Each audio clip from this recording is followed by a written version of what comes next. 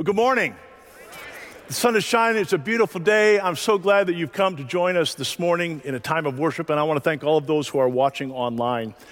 I want to tell you just something before I get into my message, and that is I want to talk a little bit about support groups. You know what? As we get into the holidays, that's a tough time for some people, isn't it? And you might be one of them. Maybe you lost a loved one, or maybe you're just kind of going through some difficult times, or it's kind of a down time, but I want you to know that we have support groups that are willing to help you, and you can even join by doing it online. So we've got information in your worship folder. You can go out. The other thing I want to just say is that we also need a lot of help for delivering all of these bags and for all of these people that we're expecting, and you can sign up out in the grand foyer, and I hope that you'll take advantage of that. So today, for the next couple weeks, actually 3 weeks, we're going to start a brand new series called Stress Fracture. And I'm so thankful for what the Bible shared with us in Matthew 24, because one of the things, once again, that we all heard over and over again, and that is that Jesus is coming again, right? And you know what? We're excited about that, aren't we? But until he comes, there's work to be done. I want to say that again. But until he comes, there is work to be done. You remember that Satan wants to take as many people as he possibly can with him to hell. But Jesus says, you, Central Community, you're my feet, you're my hands. Will you go out into the world and will you bring as many people partnering with the Holy Spirit to join me in my kingdom as you possibly can? That's why we're here. Now, I want to tell you that in these last probably few months for some of us, or maybe a couple years, we've spent a lot of time together in something that is known as quarantine. And you know what? I think we can all agree that too much of a good thing sometimes isn't even always that good. Would you say amen? Yeah. Now, I'm not one to frequent social media, okay? I'm not on social media, but I know enough about it to understand that whenever you put yourself out there and get involved in relationship, there's always the potential of a broken relationship or hurt feelings or some type of relationship that needs to be in repair. Would you agree? Today we're going to talk about, and for the next couple weeks, Paul's going to tell us about how we need to specifically be in a mode of repairing those relationships that have been damaged. How many of you have ever had a stress fracture before? Anybody? All right. Now, a stress fracture is a hairline fracture of a bone that has been subjected to repeated amounts of stress.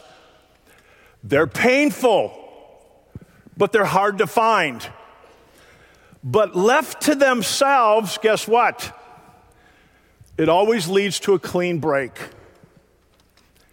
The same is true about relationships. When relationships are fractured, you know what we usually do? We leave them to themselves. And it's not because they don't cause us pain. They hurt. The problem is we just don't know what we're supposed to do, right? Today, and for the next few weeks, we're going to look at that. And the question that I want to begin this morning by asking you is this: have you ever been unfriended? Ouch. Stand with me out of respect for God's word. As I read from Romans chapter 12, and I am going to read verses 9 through 21. Love must be sincere. Hate what is evil and cling to what is good. Be devoted to one another in love. Honor one another above yourselves. Never be lacking in zeal, but keep your spiritual fervor serving the Lord. Be joyful in hope, patient in affliction, and faithful in prayer. Share with the Lord's people who are in need. Practice hospitality. Bless those who persecute you. Bless and do not curse. Rejoice with those who rejoice and mourn with those who mourn. Live in harmony with one another. Do not be proud, but be willing to associate with people of low position. Do not be conceited. Do not repay anyone evil for evil, but careful to do what is right in the eyes of everyone. If it is possible, as far as it depends on you, live at peace with everyone.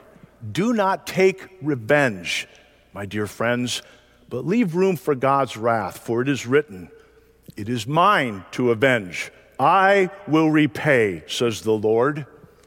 On the contrary, if your enemy is hungry, feed him. If he is thirsty, give him something to drink. In doing this, you will heap burning coals on his head. Do not be overcome by evil, but overcome evil with good. This is God's word for God's people. Let's pray together. Heavenly Father, relationships can be hard and messy, but they're a part of life. You've told us that by the way we love each other, the world will know that we belong to you. I pray that each one of us wants to look more like you. And it's in Jesus' name I pray. Amen. You may be seated.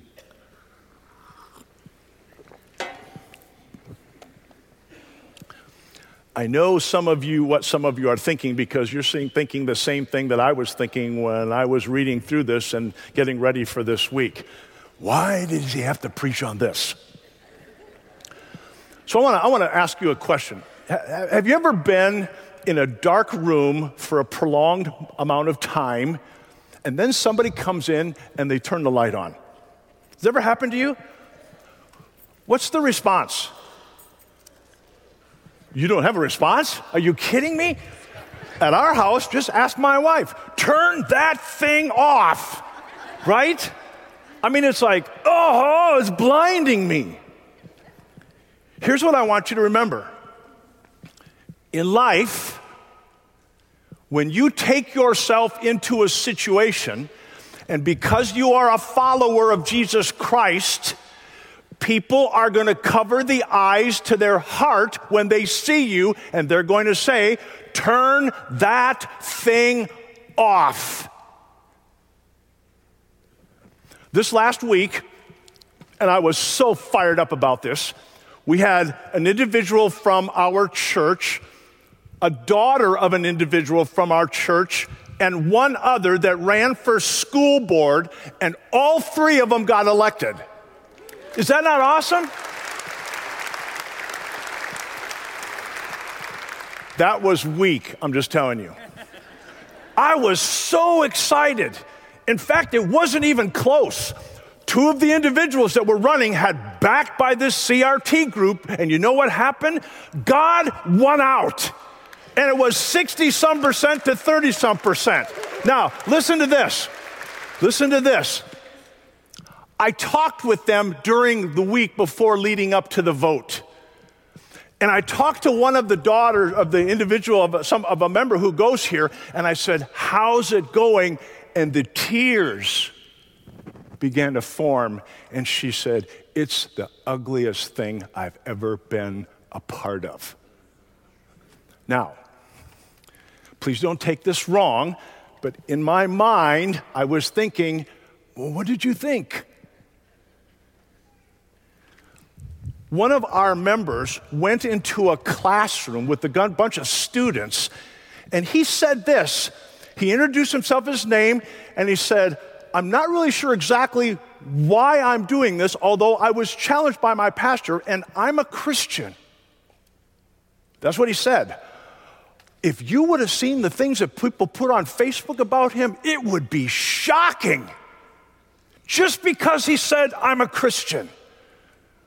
Now, my friends, I want you to hear me, and hear me loud and clear. When you love the Lord your God with all your heart, with all your soul, with all your mind, and all of your strength, when you open your mouth and you say, I believe that Jesus is the way, the truth, and the life, whenever you say out loud that I believe that there's only one way to the Father, when you stand up for those who can't stand for themselves, when you say that you are a follower of Jesus Christ, you will have enemies. Do you understand that? Jesus had enemies. King David had enemies. I have enemies. Simply because you believe in Jesus Christ and you are a follower, you will have enemies. And some of you, because of that, might even be unfriended. Now, here's what I want you to hear loud and clear. That's what we're going to talk about this morning. Because Paul addresses these, and he addresses three different areas where we experience this, okay? Here's the first one, our Christian family, okay? In other words, the church. The second area that he's going to talk about is this one, a hostile environment. That's the world. And the third area we're going to talk about is our enemies. These are the ones who are out to get you. Anybody have anybody that's out to get you? Well, we'll find out. Here's what I want you to know. In Romans chapter 12, Paul is talking to us in the beginning of the chapter about what worship looks like. Totally and devoted to God. It's giving our bodies, everything we are to Him for His services. He reminds us that we are part of a body. There's something that we're a part of that is bigger than us. And then he tells us, if you want to know what God's will is for your life, specifically when it comes to relationships, listen carefully because I'm about to tell you.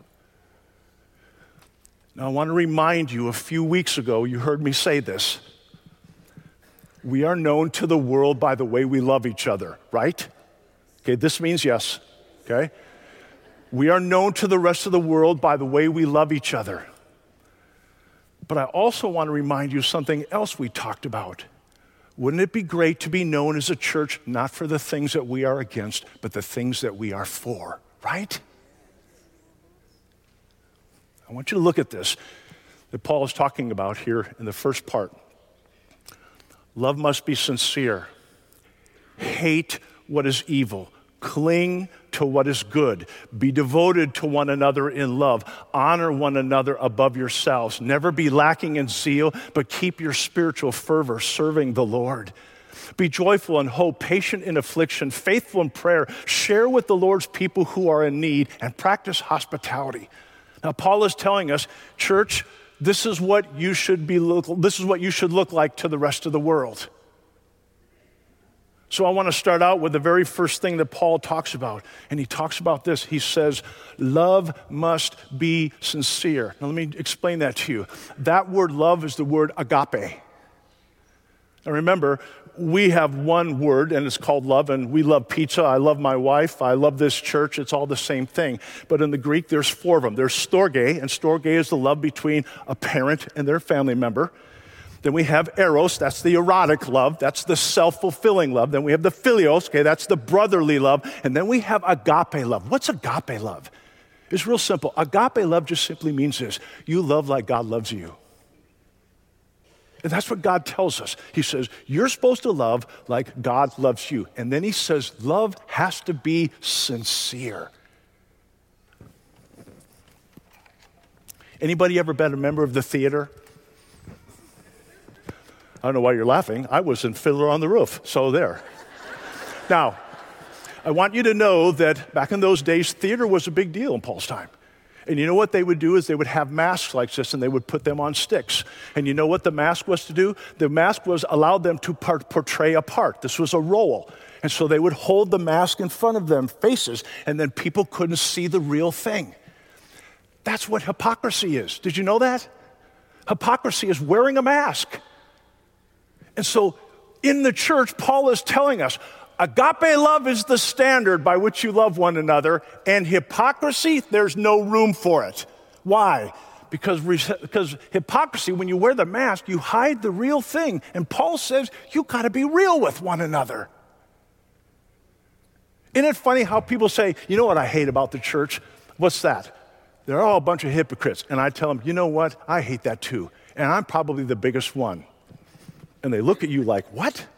Yeah, we're all imperfect, but I'm learning to be more real, and I can be more real about myself. Now listen, as I learn how to love others, and that's what Paul is telling us. He's saying the love that should be seen in the church has to be real, and agape is the standard, and guess what? The way you love one another then is, he says, and I love this, he says, you have to have passion. Oh, that's my favorite word because I'm very passionate about God's word. Just ask Pastor Justin. I think his daughter said the other day out in the grand foyer, who is he yelling at? Wise little girl. But here's what Jesus is telling us. He's telling us now, he goes, the way you treat one another, you got to respect one another, you've got to love one another, and you have to do it in a way that is passionate. Now, I don't know about you, but for me, I usually need something to motivate me. I'm motivated by God's word because of how he showed up in my life time and time and time again. When I didn't deserve it, he continues to show up for me. That's what my motivation is. But Paul gives us a motivation in these words, and here's what he says our motivation is. You know why you should be passionate about what you do for one another? Because God loves his children. And if you love God, you got to love his kids. Whenever I do premarital counseling and there's a child involved from a previous marriage, you know how I always tell them, I say, listen, if you want to know the best way to love your spouse, love their child. Why? Because it's a part of them. And that's what Paul is telling us. He says, and when you love each other, when you respect each other, when you are patient with one another, when you do all these things, you got to do it with passion. And you know what? God gave me the perfect example this morning, and it was in one of our choir members. Can I brag on them, Pastor George? Okay. He knows who he is, and so do the other choir members who are here. He stood at the door, and when everybody walked in, he opened the door with a good morning, good to see you. It was amazing. And I'm thinking, that's it. That's what it's supposed to look like. We're supposed to be passionate about but passionate about serving one another. You know, this is what it should be. We both come, Lori and I, we come to the same parking spot, and I need to jump out of my truck and say, no, Lori, that's your parking spot. I'll park 40 miles away. When we see somebody going to the door, we're supposed to run ahead of them to the door and say, let me get that door for you. There you go, babe. You may go in. That's the kind of passion that God says that we should have in serving one another. Now look at this. Yet I hold this against you. You have forsaken the love you had at first. Consider how far you have fallen. Repent and do the things you did at first. Do you remember the very first time you realized that Jesus loves you and your sins were forgotten? Do you remember the little bounce you had in your step? You got to come up sometime with me or when one of the pastors, when we're in the baptismal font, buried with Christ, raised to new life. Woohoo! That's what it's about. And Paul tells us, remember that day? That's how you need to serve one another.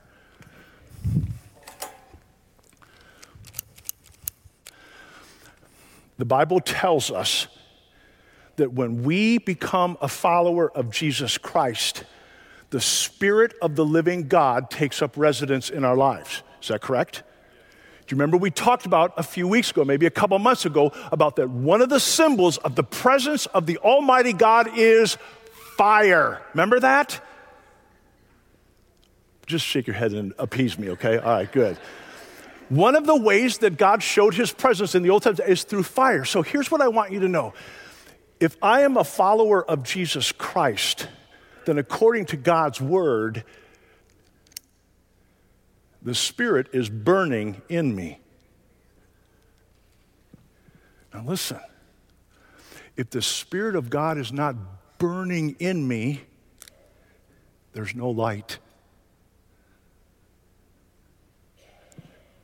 Do you get it? If you are a believer in Christ, the Spirit of the living God is burning in you. If that Spirit is not burning, if that Spirit is not passionate within you, if that Spirit is not making you do things that you don't want to do, there can be no light. And my friends, there's a whole world out there living in the darkness that needs to see light. Let's go on. Bless those who persecute you. Bless and do not curse. Rejoice with those who rejoice. Mourn with those who mourn. Live in harmony with one another. Do not be proud, but be willing to associate with people of low position. That's like me, okay? Do not be conceited, and do not repay anyone evil for good. So we've knocked out the first one about how we're supposed to live amongst each other. Now here's the second one. Paul is now answering the question, how we live in a world. Well, let's think about this. Paul wrote this letter to the believers in Rome, and Rome was a very hostile place, okay? And so Paul is answering for us, this is how you're supposed to live in the world. All right, now I'm going to put a statement up on the board, and you're not going to like it. You know how I know? Because I didn't like it. And it's going to be hard for you to swallow. But this is what Paul is saying. Are you ready? This means yes. Are you ready? All right, here we go. How you are treated should have no impact on how you behave. Darn it! Oh, I hate that. I had to live with that all week. And I had to put it into play, and it was not fun. But that's what Paul is saying. He's saying how you are treated should have no impact on how you behave. Now, Pastor Bob, why in the world are you talking about this? Here's why I'm talking about this. Because in a few weeks, we're going to have a bunch of people driving into our driveway in cars that may be nicer than yours. Yeah, you know what I'm talking about now, don't you? Ouch, ouch. And you know what we think? They're driving a car nicer than mine, and I'm supposed to give them a meal? This last week, a couple weeks ago, okay, can I be honest with you? I struggle with the same stuff too. Okay, there were trunk or treat. Man, there were cars everywhere. I think we had, close to 2,500, 3,000 kids or whatever. And you know how pity Annie I was? I gave them some candy and I walked away, and a thought came to my mind, they didn't even say thank you. Now, I know you're laughing because, I'm not the only one who's doing it, right? But isn't that the truth? Do we understand why we're doing what we're doing now?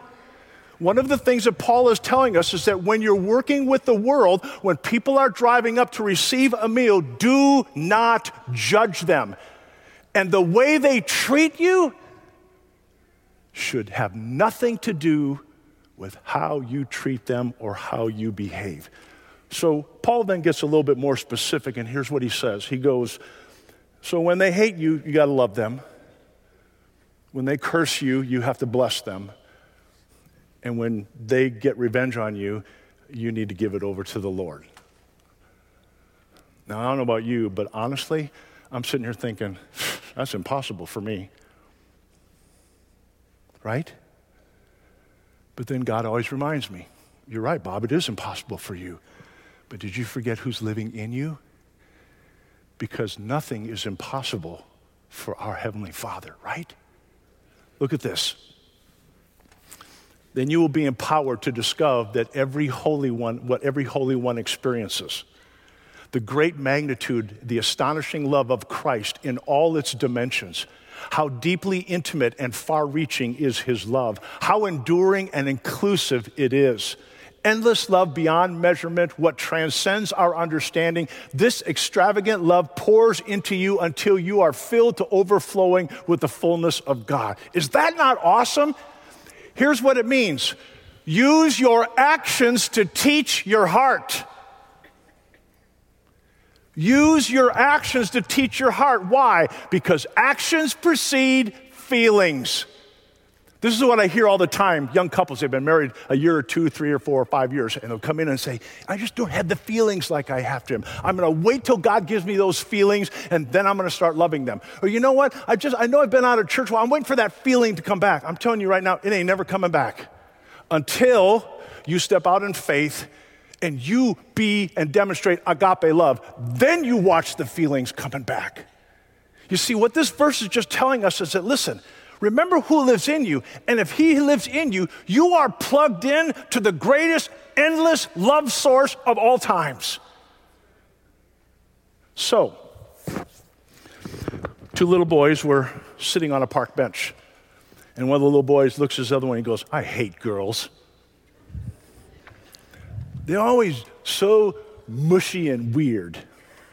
And the other little boy says, I hate girls too. They always have to wear dresses and they can't ever get dirty. Just when that happens, this little girl walks in front of him and both of the boys look at her as he walks by. The little boy looks at the little boy and then he looks back at her and then he looks back at him and he says, but when I stop hating girls, she's going to be the first one I stop hating.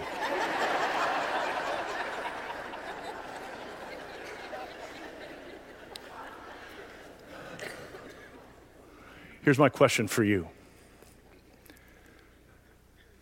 Who do you need to stop hating first?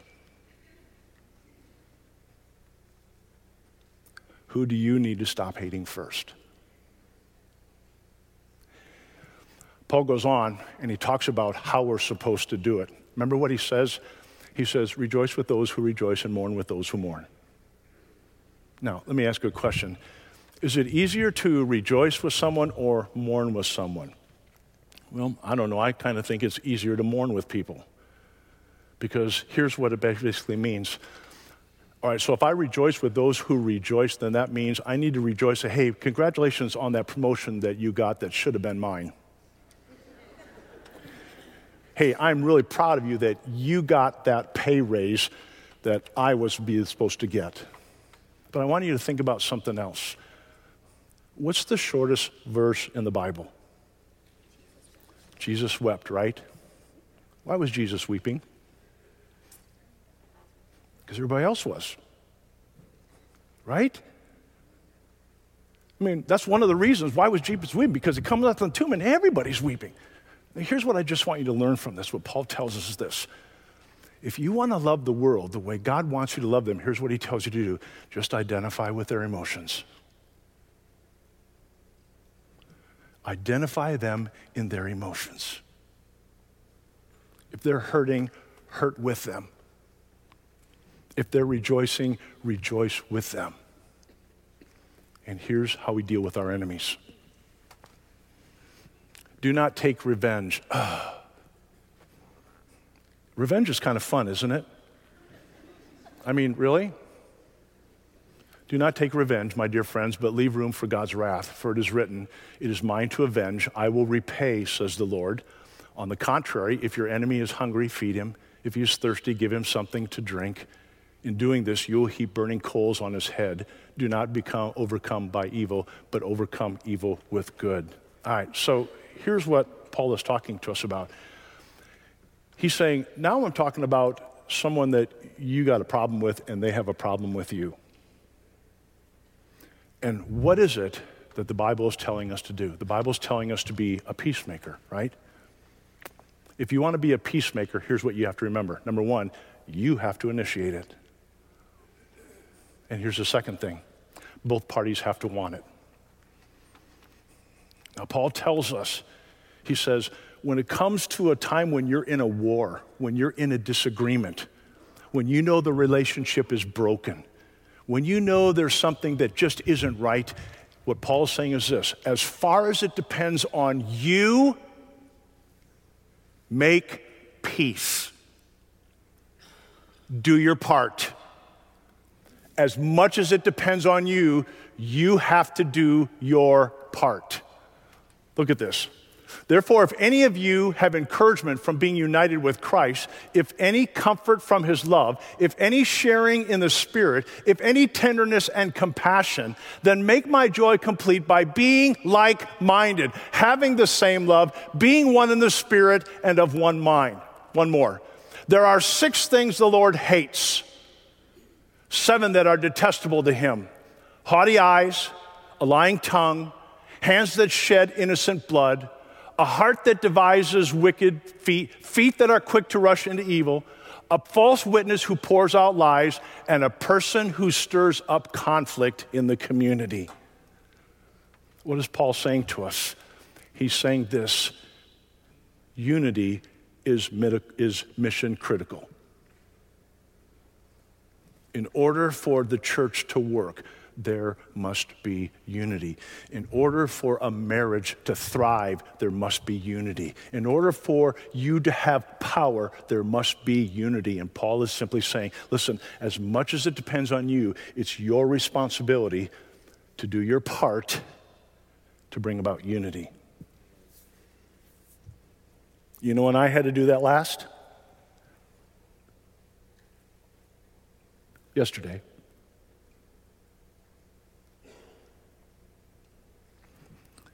With someone I thought I'd never have to do it with. But I did. And part of the reason was because I knew I was going to be preaching about it today. Was it fun? No. Not at all. But I did it. Why? Because God tells us, as much as it depends on you, Bob, you do your part and you have to go first. Now, what does that mean? Again, if someone disrespects you, show them respect. If someone is making fun of you, speak well of them. If someone is treating you poorly, treat them right. And then Paul gives us something very unique, and he says, it'll be like heaping burning coals on their head. Here's what he means. In the Egyptians have a custom, and the custom is to demonstrate repentance. They would put these coals on their head in a basket, and that was a sign of real repentance. The heat from the coals was a reminder to them that they had done wrong, and that now they have been forgiven, and now they are doing right. So Paul is telling us is that when you do your part, even though they don't do their part and they treat you like trash, here's what's going to happen. Because you did your part, it's going to play on their mind. It's going to weigh heavy on their heart. And they're going to realize this: as I treated them poorly, they treated me with love. And here's why that's important. When we do that, we look like Jesus, and they experience the goodness of God. So I want to close with this, okay? Perfect example of what this looks like. Do you remember when Jesus was hanging on the cross? And the Bible tells us that there were several, more than one, soldiers and others who were being crucified that were hurling insults at him. Do you remember that? What did they hear from Jesus' mouth? Father, forgive them, for they know not what they do. Woman, behold your son. Son, behold your mother. If you are the Christ, let him save himself. Nothing. The Bible tells us that one of the thieves was listening, wasn't he? He went from hatred and cursing Jesus all the way over to saying, do you remember those words he said? When you enter into the presence, when you enter into paradise day today, remember me. And what did Jesus say to him? Today, you will be with me in paradise. Eternity may be hanging on it. It's not easy. But Jesus never said it would be easy. In fact, I think he used the words, pick up your cross daily, deny yourself. That's our hard part. And follow me. In these next weeks, when we have an opportunity to go out into the community, may we look like Jesus and love, not the way we need, but the way he desires us to love. Do you receive that today? Do you receive that today? Today, when you go out, it starts right away. Practice loving one another, loving the world. And when those people who are treating you like dirt, who are your enemies, as much as it depends on you, be at peace. Now, I know some of you are thinking, I hate that guy. But that's okay. Because that's the truth of God's word. And if we would all buy into that, we could turn this world upside down. Would you please stand? I want to remind you, we've got bags up here, and there are also bags out there when you leave. You can grab some if you haven't grabbed one, but I want you to receive the benediction. You ready? This is the power you get to go out. The Lord bless you and keep you. The Lord make his face shine upon you and be gracious unto you. The Lord lift up his countenance upon you and give you his peace, his power, and his joy. And remember, I love you, and God adores you. Have a great week. God bless you. We'll see you next week.